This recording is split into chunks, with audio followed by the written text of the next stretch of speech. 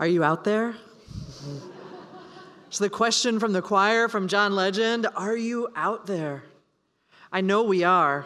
I see you out here every week. I see you actually all over the place, not just us, but other folks who are longing for connection, for wholeness, for justice and equity. We are out there.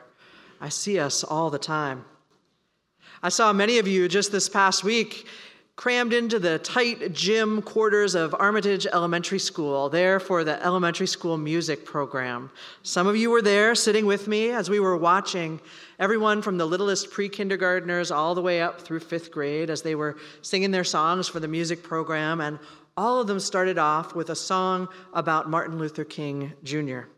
My heart filled up sitting there listening and knowing that they were learning about his life and legacy as I watched their beautiful faces sing to us. Different songs for different age groups, but the one that I can't get out of my head is Martin Luther King was a peace-loving man. He fought for you and me all over this land. Over and over, I got to hear that, and it was beautiful. And I watched the kids sing and the adults tear up there in the audience.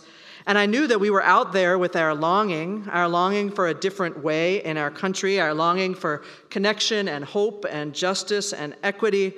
And I knew, too, that there we were 50 years after the death of this prophet with his dream still unrealized. You see, I know that we're out there with this feeling and this desire for something different in our country, in our lives, in our communities. What I'm wondering is, what are we willing to do with those feelings? What are we willing to do with our actions, with our deeds, with our lives?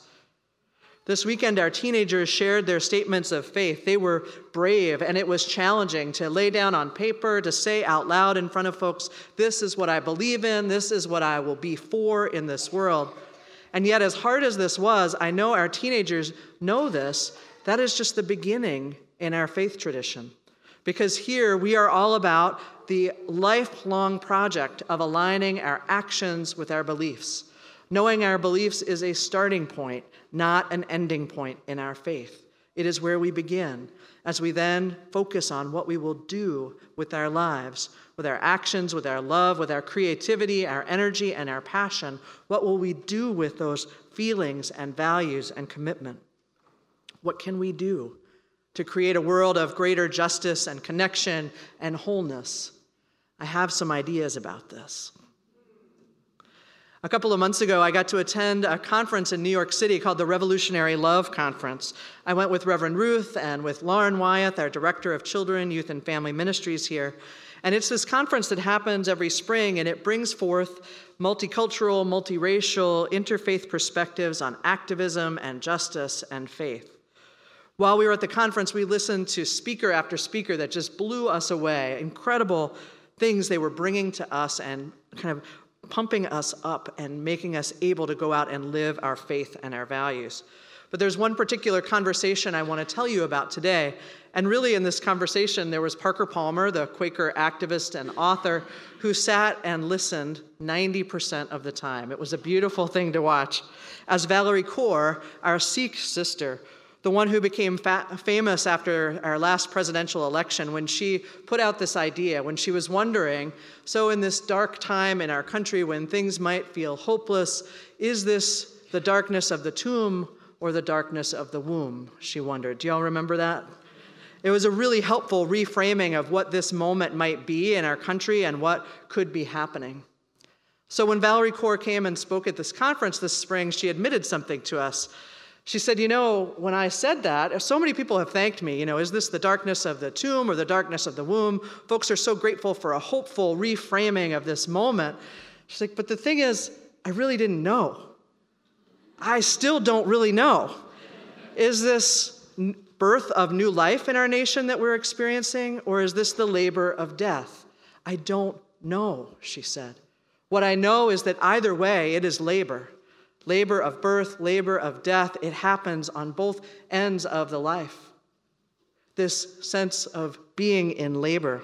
And when we are in labor, we need love.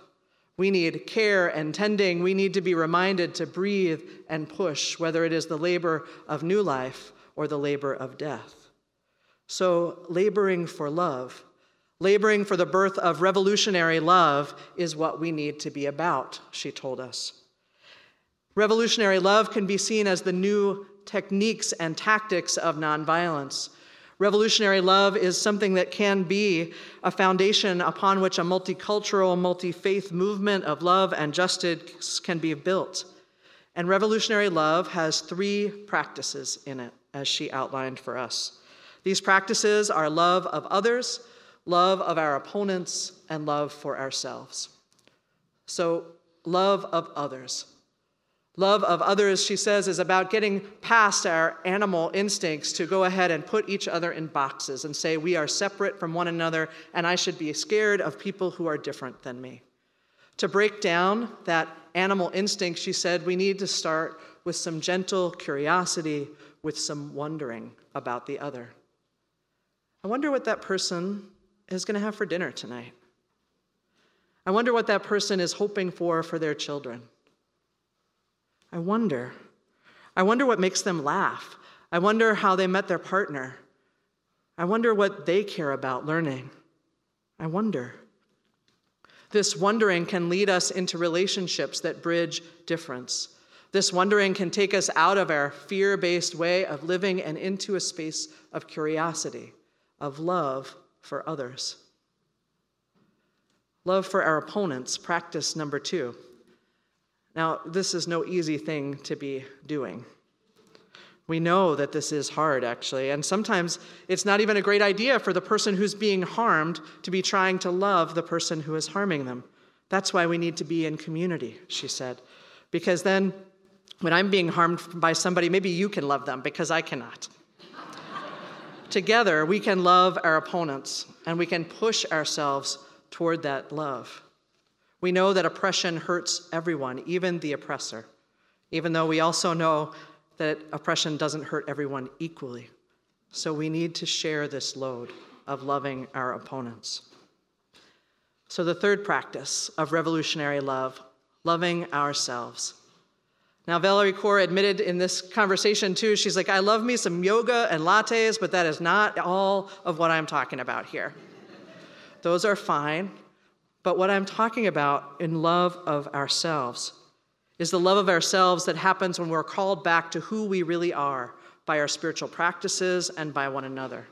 When we remember who we are and what we're about, and we care for ourselves as we move toward that. And sometimes, just like with loving our opponents, we cannot do all the loving ourselves. After all, when someone is grieving or hurting or having a hard time, or when they are giving birth to something new, they can't do it all by themselves.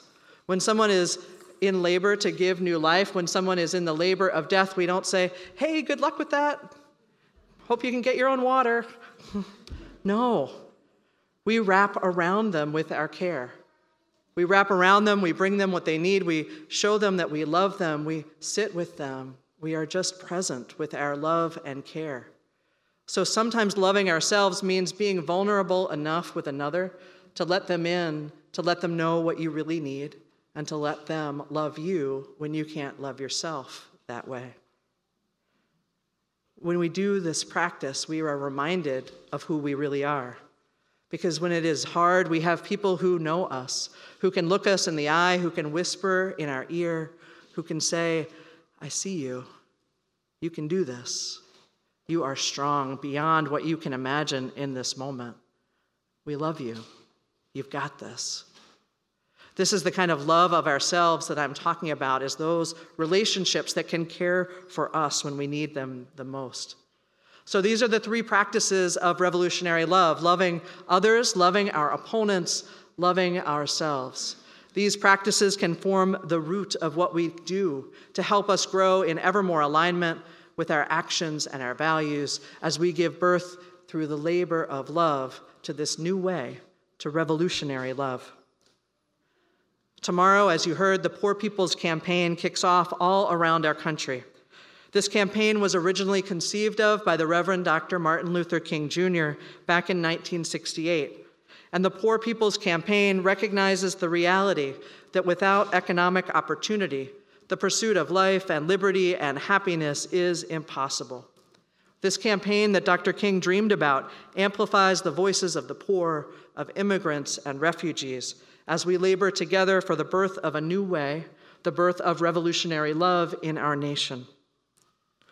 So here we are, 50 years after his death, 50 years after Martin Luther King conceived of this Poor People's Campaign. There some of us are sitting in the gym of elementary schools listening to children sing sweetly about a dream that changed the world.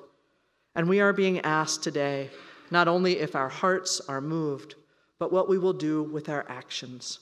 What will we do with our lives, with our love, with our commitment? If you can, I hope you will join us tomorrow at 5 at the Capitol for the launch of the Poor People's Campaign. We'll be there every Monday for the next 6 weeks as we strive with others around the country to turn our faith into action, to align our hopes for this country with the reality of what it can be. And whether you choose or are able to join us at the Capitol or not, I want you to know that we are all in this together. Not just in this Poor People's Campaign together, but we are in this journey of life together. We are in this spiritual journey of ever more aligning our actions with our values together.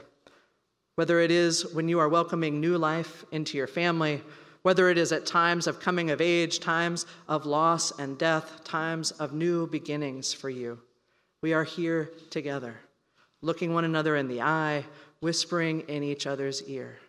I see you. You're strong. You can do this. We love you. May it be so. Amen.